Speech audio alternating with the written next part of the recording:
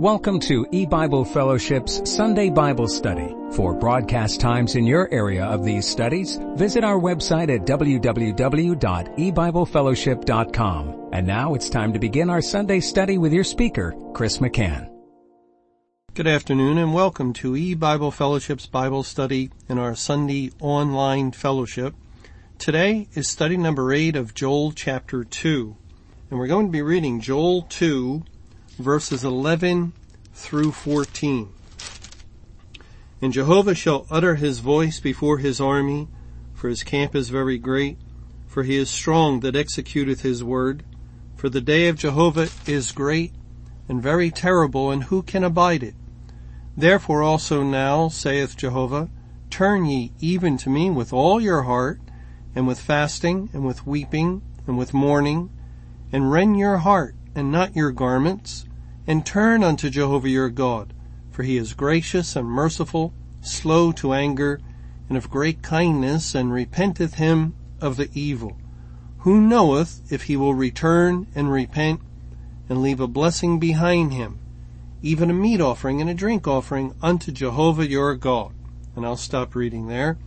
Now, last time we were looking at the great army of God, which is made up of all of God's elect, and then God was describing the great day of his wrath as very terrible, very fearful, and he concluded verse 11 with this statement, and who can abide it?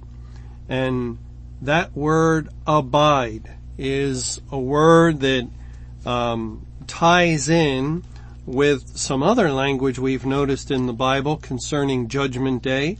For instance, in 1 Corinthians chapter 3, it says in, I'll begin reading in verse 11, For other foundation can no man lay than that is laid, which is Jesus Christ. Now if any man build upon this foundation gold, silver, precious stones, wood, hay, stubble, every man's work shall be made manifest, for the day shall declare it, because it shall be revealed by fire, and the fire shall try every man's work of what sort it is. And then in verse 14, if any man's work abide, which he has built thereupon, he shall receive a reward. If any man's work shall be burned, he shall suffer loss, but he himself shall be saved, yet so as by fire. So here God is speaking of the day, declaring the work. And that's Judgment Day. It will declare the work of the gospel, the work of the people of God involved in the gospel. It was their work wood, hay, stubble, or gold, silver, precious stones.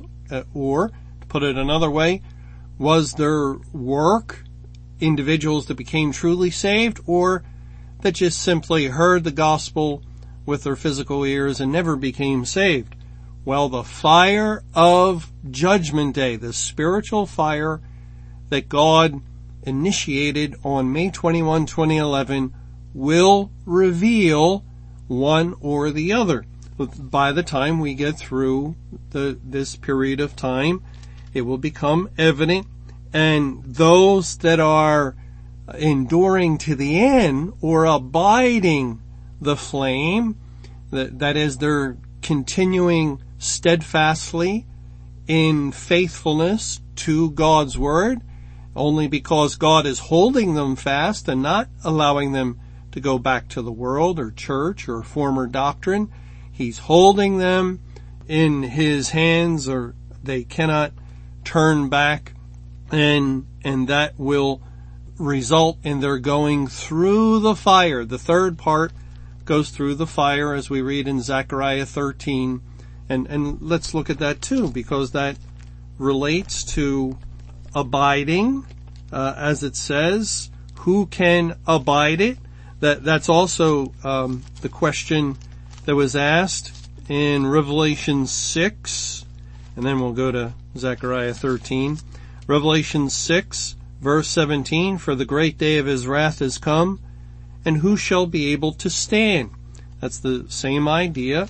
Now in Zechariah 13, it says in verses 8 and 9, and it shall come to pass that in all the land, saith Jehovah, 2 parts therein shall be cut off and die, but the third shall be left therein, and I will bring the third part through the fire, and will refine them as silver is refined, and will try them as gold is tried.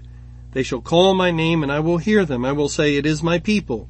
And they shall say, Jehovah is my God. There God says he will bring the third part through the fire. And let's just look at one other verse that relates to this in Malachi 3, verses 2 and 3. But who may abide the day of his coming, and who shall stand when he appeareth? And there's both those ideas from Revelation 6:17 and from 1 Corinthians 3 of abiding.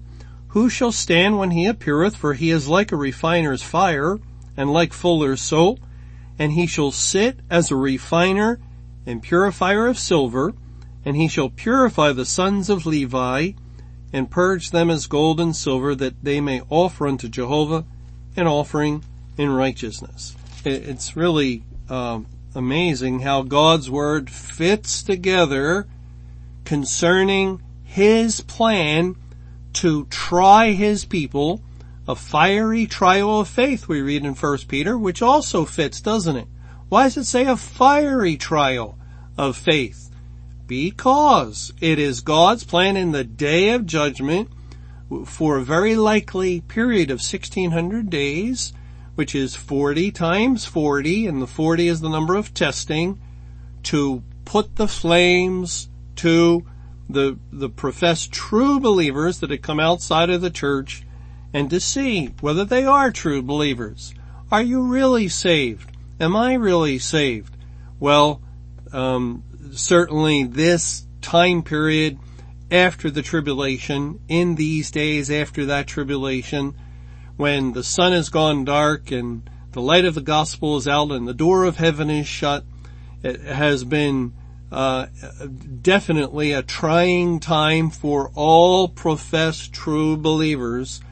And we've seen many that have turned back in this period of time, and yet others continue on.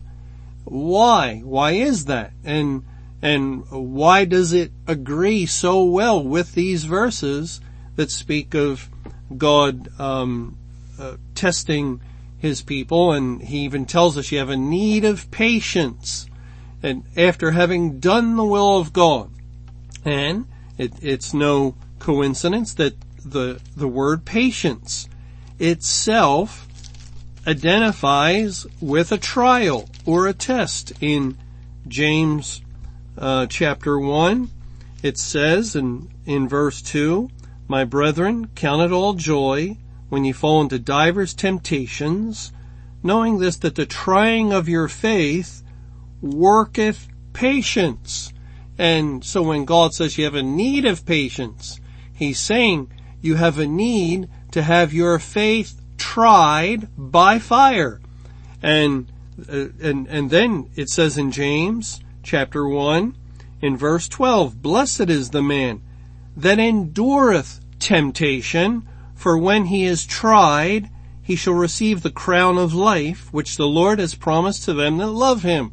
And there is a statement that, if you knew the period of time we're living in, you probably could write a statement like that. A statement that fits so perfectly. Blessed is the man that endureth temptation or testing. When will testing very likely be completed? 1600 days from May 21, 2011.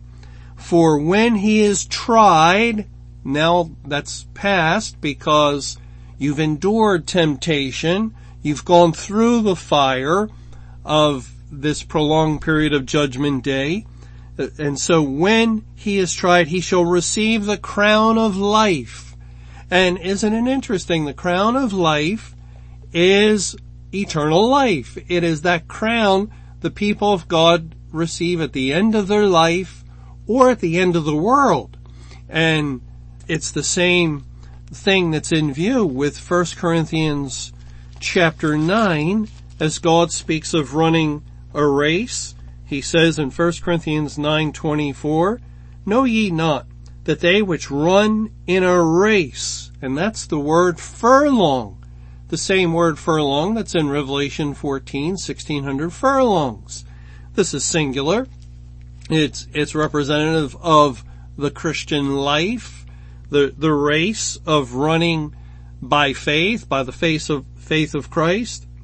Know ye not that they which run in a race run all, but one receiveth the prize. So run that ye may obtain. And every man that striveth for the mastery is temperate in all things. Now they do it to obtain a corruptible crown, but we an incorruptible. And therefore God is saying at the end of the race, the end of the furlong, there lies an incorruptible crown.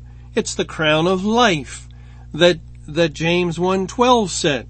But in order to reach that crown, you must endure temptation and go through the trial of faith, the fiery trial of faith. You must endure to the end, as Matthew 24 tells us, for he that endureth to the end shall be saved. Or we could say, he that endureth to the end shall receive the crown of life. And it is remarkable how all these verses harmonize and fit together so well with what we have learned God is doing at this time, in these days after the tribulation. All right, let's go back to Joel 2, and we'll read in verse 12. Therefore also now, saith Jehovah, turn ye even to me with all your heart, and with fasting, and with weeping, and with mourning. Now, Joel 2, the entire chapter up until this point, has been focused on Judgment Day. It has been focused on the prolonged period of time known as Judgment Day. And yet now God is making a switch. He's going to discuss salvation. Now why would he do this? Well, God always does this in the Bible. He can focus, for instance, as we've seen in the book of Revelation, he can describe the Great Tribulation, the end of the world, and then revert back to a discussion on his whole plan throughout history, his whole salvation program, as he did in Revelation 6 with the varied colored horses. And God can do this from chapter to chapter, from paragraph to paragraph, or verse to verse. It's his prerogative. It's according to how he has designed the Bible. Now he has just presented the end of the world, and remember, this is the book of Joel. It was written hundreds of years before the coming of Christ and before the completion of the Bible in the 1st century AD. It was written hundreds of years before the church age began, and during the church age, God would send forth the gospel of salvation. It was the day of salvation, and it was written thousands of years before the end of the church age and the time of the Great Tribulation and the second part of the Great Tribulation, when God would save a great multitude of people from the nations of the world.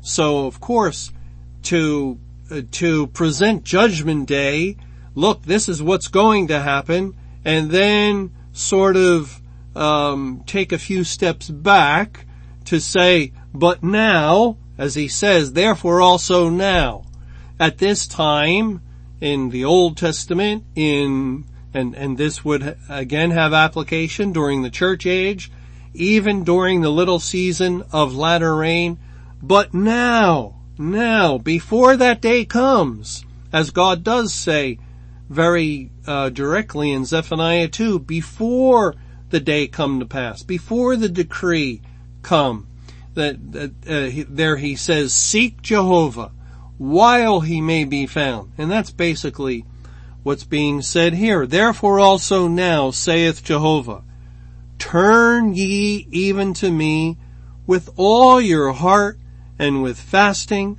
and with weeping, and with mourning. Turn to Jehovah. And then he says, with all your heart.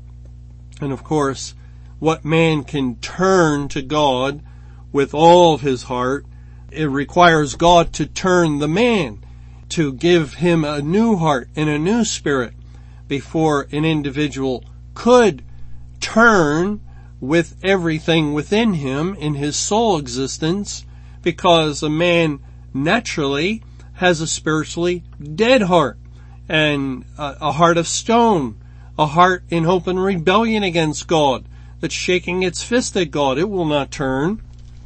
Now God says in Jeremiah 31, wherever we read God commanding to turn, and you hear people say, well, God wouldn't give a command unless he would give the ability, or if the person had the ability to obey it.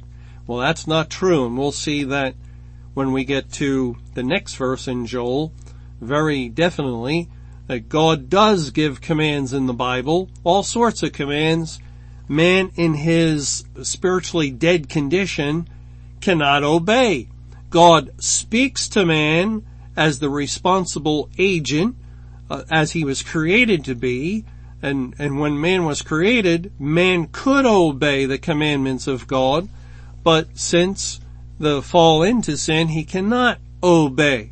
That doesn't mean he's not obligated or responsible to obey. God still views man as though he were responsible to obey every commandment in the Bible. And if man fails to obey, well, that's just further sin against him. It says in Jeremiah 31, beginning in verse 18, I have surely heard Ephraim bemoaning himself thus, Thou hast chastised me, and I was chastised as a bullock unaccustomed to the yoke. Turn thou me, and I shall be turned, for thou art Jehovah my God. Surely, after that I was turned, I repented. And that is the definition that God would have us to find in the Bible whenever we come across that word turn. And God is commanding sinners to turn from their sin and turn to Him. Well, He expects us to do a search of the Bible. Remember, compare Scripture with Scripture. That's always been the principle of understanding the Word of God. And when we look up the word turn, we find that there's a request here, turn thou me, and I shall be turned. And then the statement is made, surely after that I was turned, I repented. And that is the only way a man can repent biblically or satisfactorily concerning a commandment of God. God must first turn him. Then after being turned, he can repent. God must first give us a new heart and a new spirit, and then we can obey His commandments and we can repent from the evil way we were going. And that's what is in view here in Joel 2 verse 12. Turn ye even to me with all your heart. There's the clue, because a man can't do that unless God first gives him a new heart. And with fasting and with weeping and with mourning. Well, fasting, we're not going to go into this at this point, but remember the New Testament speaks of prayer and fasting. And fasting in Isaiah 58, God defines as bringing the gospel so that the poor and the needy might hear and become saved, is what the language there really points to. And so spiritually, fasting has nothing to do with not eating, but it involves sharing the true gospel of the Bible. And so God, again, this verse has application in the time period in which God is saving. We can call it the day of salvation, and he is commanding that man turn to him with all their heart, that is, be saved according to a right salvation, which means God must do the saving. And once you're saved, turn with fasting, bring the true gospel of the Bible with weeping and with mourning. Now remember that wonderful Psalm 126, and we'll just read the last two verses of Psalm 126. It says, "They that sow in tears shall reap in joy. He that goeth forth and weepeth, bearing precious seed, shall doubtless come again with rejoicing, bringing his sheaves with him." And there's two statements here, sowing in tears and going forth weeping, bearing precious seed. And again, sowing and bearing seed relates to the day of salvation, the time in which the people of God went forth. How beautiful were the feet of them that brought glad tidings of great joy, were statements similar to that the Bible gives us. When we went forth with the gospel, it was like sowing seed upon the hearts of men. And here's a Bible tract, that's sowing seed. Here we're talking to our friends about salvation, that's sowing seed.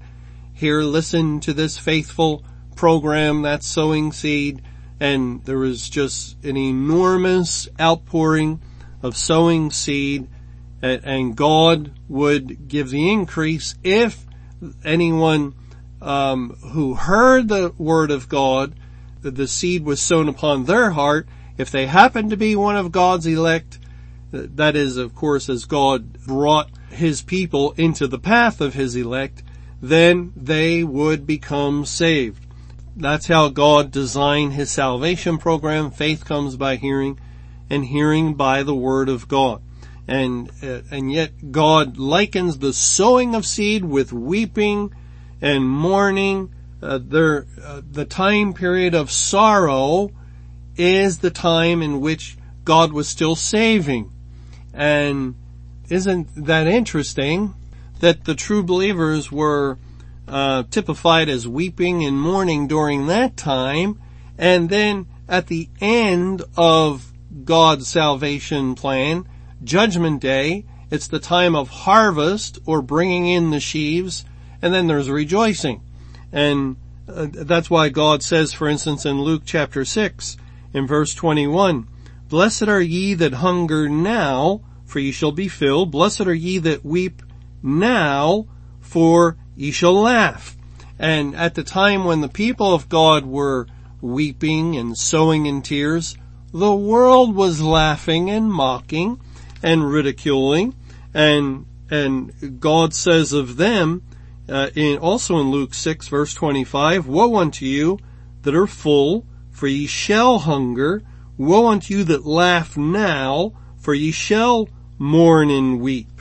And see, the thing is reversed. During the time of sowing seed, the people of God mourn and weep as they're bringing the seed. The world laughs, it's full, it's happy, it doesn't have a care in the world. But then everything is turned around. It changes on Judgment Day. God uses the language of himself and his people laughing, rejoicing, bringing in the sheaves, and the world is weeping and mourning and full of sorrow. We see this in Revelation chapter 18, when Babylon is judged and the kings of the earth are weeping, or the merchants of the earth are weeping at the destruction of Babylon. They're no longer rejoicing and happy. Spiritually, that's how God paints the picture of Judgment Day. So again, here in Joel 2:12, where God is saying, "Turn to him with your heart, all your heart, and with fasting and with weeping and with mourning," that is, become saved and then bring that gospel that saved you to others. And then it says in verse 13 of Joel 2, and rend your heart and not your garments, and turn unto Jehovah your God.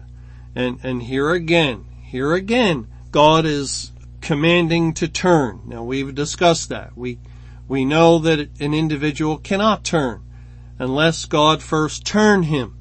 But what about rend your heart and not your garments? Now again, I mentioned earlier, some people say, well, God would not give a command in the Bible if the mankind did not have an ability to obey it. As they say when the Bible says, believe on the Lord Jesus Christ and thou shalt be saved.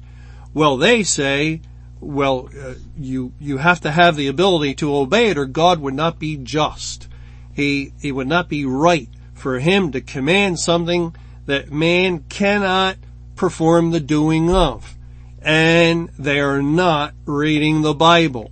And here is another, there's all kinds of statements in the Bible where God commands people to do something they, without any question, do not have the ability to perform. And this is one of them. Rend your heart and not your garments. And the word rend is also translated as tear. And it would relate to a broken and a contrite heart, where that God will not despise, and yet it is a command. Rend your heart.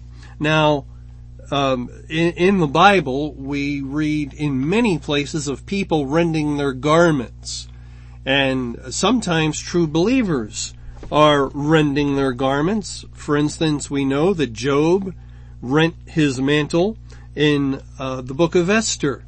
It says in Esther chapter 4 and verse 1, when Mordecai perceived all that was done, Mordecai rent his clothes and put on sackcloth with ashes, and went out into the midst of the city and cried with a loud and bitter cry.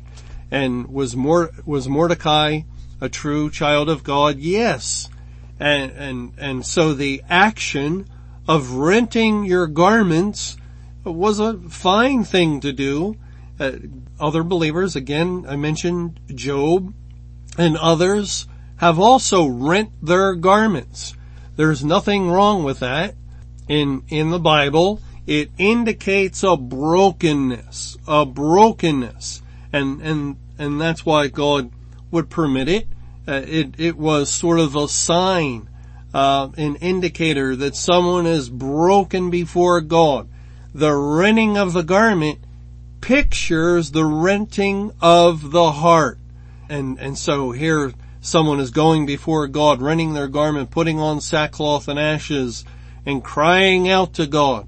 And God had no difficulty with that. But the problem is, not only true believers would rent their garments. We read of Ahab, of one individual that rent his garments, and he certainly wasn't saved.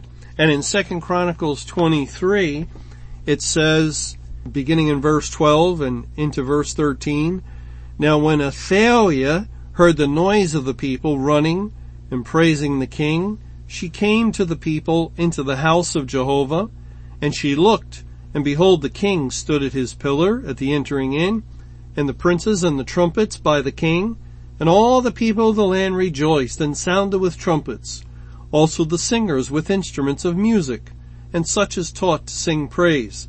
Then Athaliah rent her clothes and said, treason, treason. Now, Athaliah was a very wicked woman.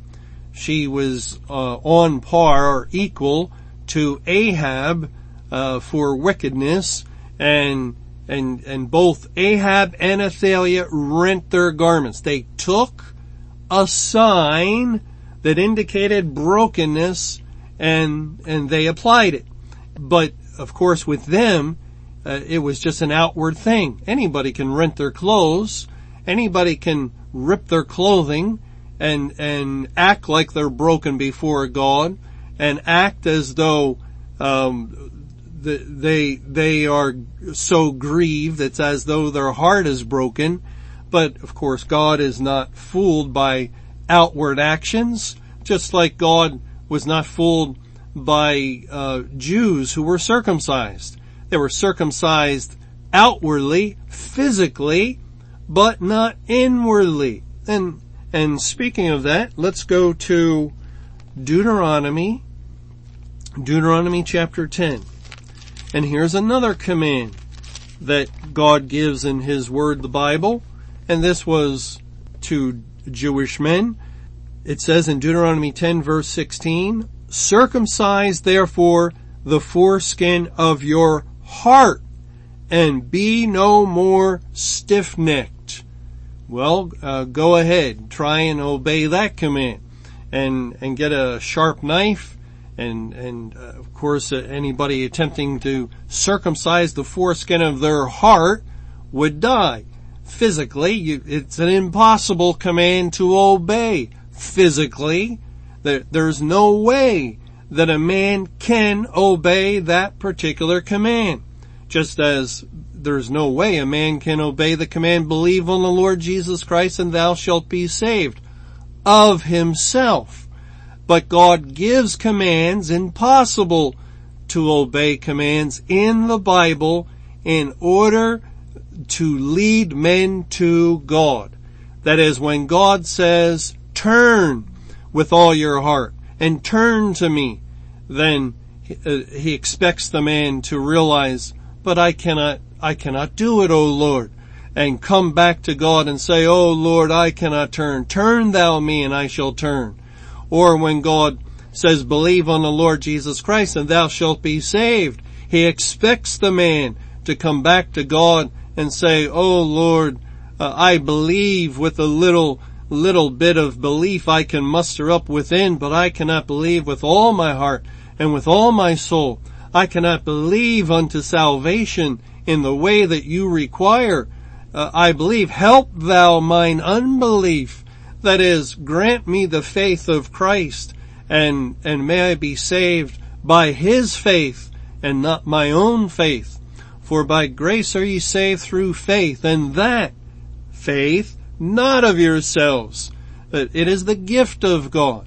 This is what God expects and requires the reader of the Bible to come to these conclusions, to realize that these commands are impossible commands to obey, that nobody could ever have sufficiently obeyed them, and then to come to God on our hands and knees, crying out, O Heavenly Father, Thou Son of David, have mercy upon me, and so forth, in the day of salvation, and which we're no longer living in. So God is not looking for people to come crying like that today, that He might save them today, although we can approach unto Him and say, and beseech Him, O Lord, having had mercy, have mercy, as we acknowledge that God would have had to do the work of saving us before He shut the door of heaven.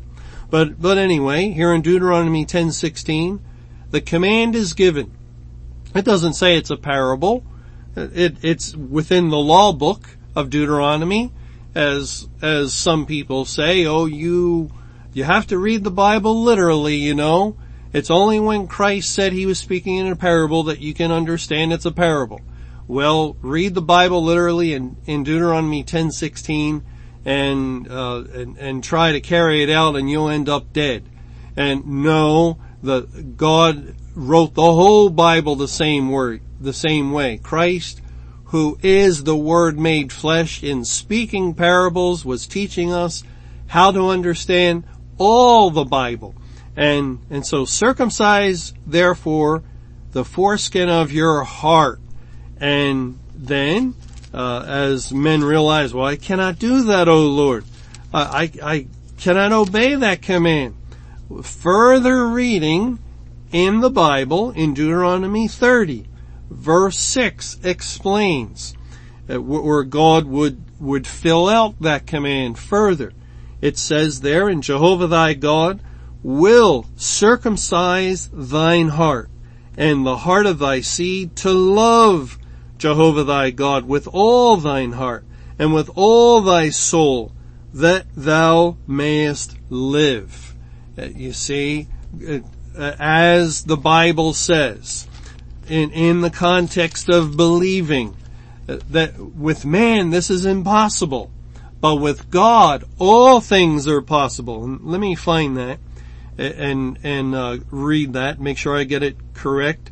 In Matthew 19, with the rich man, he went away sorrowful, for he had great possessions. And then Jesus said in verse 23 of Matthew 19, then said Jesus unto his disciples, verily I say unto you, that a rich man shall hardly enter into the kingdom of heaven. And again I say unto you, it is easier for a camel to go through the eye of a needle than for a rich man to enter into the kingdom of God. When his disciples heard it, they were exceedingly amazed, saying, who then can be saved? Now, notice the question. Who then can be saved? It is regarding salvation. And here is the answer of God, the answer of the Bible. In verse 26, but Jesus beheld them and said unto them, with men this is impossible. What is impossible? Salvation, being saved. But with God all things are possible. That is, the salvation of the sinner is possible with God. When God commands circumcise your heart, well, Jehovah God will circumcise your heart. When God commands turn and repent, well, Jehovah God says after that we are turned by Him, then we repent. When God commands to believe, well, it's Jehovah God that helps our unbelief, and so forth. It is all of God. It is all of the Lord. Salvation is of the Lord. He gets the glory. He's done all the work concerning salvation. Mankind does nothing and is not able to do anything. We can hear the commands of God to believe, to repent, to turn. We can hear these things. We can acknowledge them. And I'm speaking of the time when God was saving. And then we have to come back to God and say, oh Lord, I can't do it. And this is why the Bible is so full of language of men coming to God, crying out for mercy, beating upon their breast, because there was nothing else they could do. That was the only thing God permitted, and that was no guarantee that they would become saved. It was only the proper approach unto God, and then it had to be left in His hands.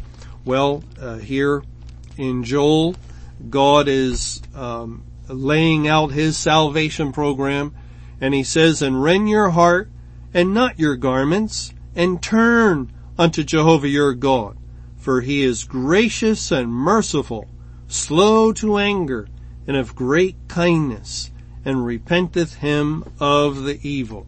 You know, it's refreshing in a way to read these words, to read these truths concerning God, because we've spent so much time talking of the day of wrath, the day of the shut door, the time the light of the gospel is out, the end of salvation, and we rightly were spending time on that, because that's the time we're living in. And these verses do not apply concerning God saving people today.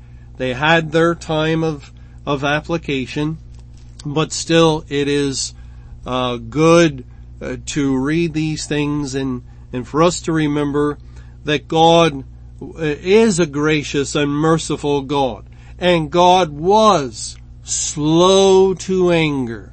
You know, we're living in the time finally after 13,000 years of history, and 13,023 to be exact in in May 21, 2011, it was 13,023 when God finally shut the door of heaven and stopped saving people and ended his salvation program.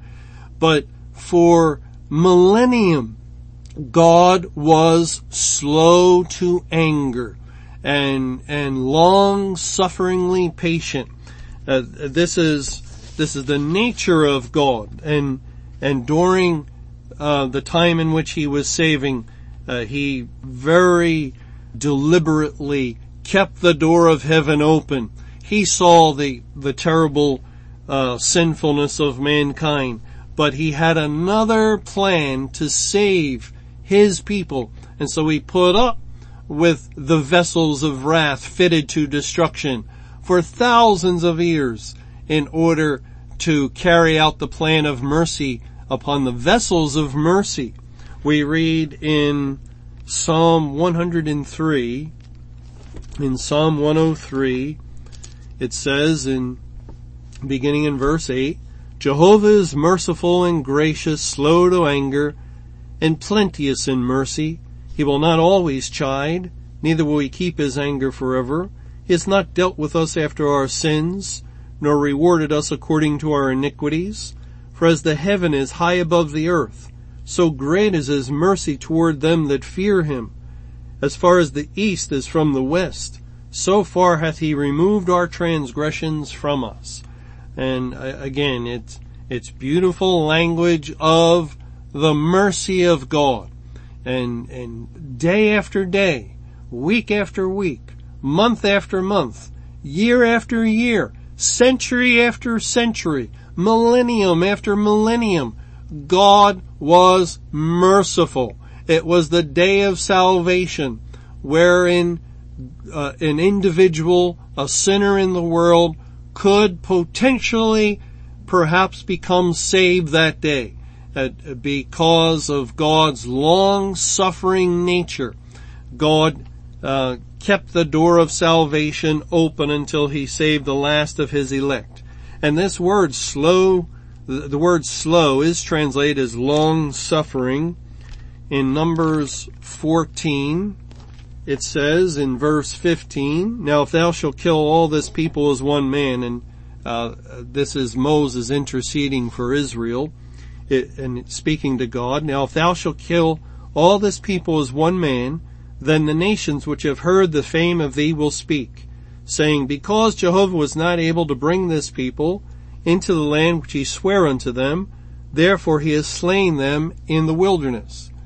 And now I beseech thee, let the power of my Jehovah be great, according as thou hast spoken, saying, Jehovah is long-suffering and of great mercy, forgiving iniquity and transgression, and by no means clearing the guilty, visiting the iniquity of the fathers upon the children, unto the third and fourth generation. Pardon, I beseech thee, the iniquity of this people according unto the greatness of thy mercy, and as thou hast forgiven this people from Egypt even until now. And Jehovah said, I have pardoned according to thy word. The great long-suffering God, the God of great mercy and forgiveness, the God that pardons guilty sinners through his gracious and kind and good salvation program. This is the God that has waited all through the history of the world until this time in these days to finish saving the last one of his elect. And then comes the time of his wrath, the time of law, that the law of God demands justice for all the transgressions of the sinners against it. You know, we read in the New Testament, in 2 Peter, in chapter 3, where God speaks of his long-suffering nature, and it says in 2 Peter 3, verse 8, But beloved, be not ignorant of this one thing, that one day is with the Lord as 1,000 years, and 1,000 years as one day. The Lord is not slack concerning his promise, as some men count slackness, but is long-suffering to usward, not willing that any should perish, but that all should come to repentance. But the day of the Lord will come as a thief in the night. And then it continues to describe the day of wrath. But notice that God is long-suffering to usward, not to everyone in the world, not to every human, but to his elect. He was not willing that any of the elect should perish, and that's the only way that statement can be understood, because otherwise it makes God a weak and ineffectual God, that he's not willing to that any person perish. And yet we know very well that the vast majority of people do perish. No, that's not the God of the Bible. The God of the Bible, when he wills something, it comes to pass. And he's not willing because he has elected a people, predestinated them to salvation, according to the good pleasure of his will. He's not willing that any of them should perish, and not a single one do. Everyone whose name was written in the Lamb's Book of Life did become saved and did not perish, but came to repentance granted to them by the gift of God. God gave the gift of repentance. When he gave them a new heart, they turned from that old stony heart of sin. But concerning long suffering, notice that it relates to the time of coming to repentance. And it says in verse 15 of 2 Peter 3, here the Lord defines what long suffering really means. In 2 Peter 3:15, an account that the long suffering of our Lord is salvation. That is, as long as God was slow to anger, long-sufferingly patient with the world, it was a result of salvation. That is, he was saving people during that time. And that's why he was waiting. It was to complete his salvation work. Now, also, we read in James regarding God's long-suffering nature. It says in James 5 in verse 7, "Be patient therefore, brethren, unto the coming of the Lord. Behold, the husbandman waiteth for the precious fruit of the earth." Now God, remember in the Gospel of John, likens himself to a husbandman. And what is the precious fruit? Those that he saves, the elect. So the husbandman waiteth for the precious fruit of the earth. He waits to bring the fruit in, to save those that he intends to save, and has long patience for it. He's long suffering until he receive the early and latter rain.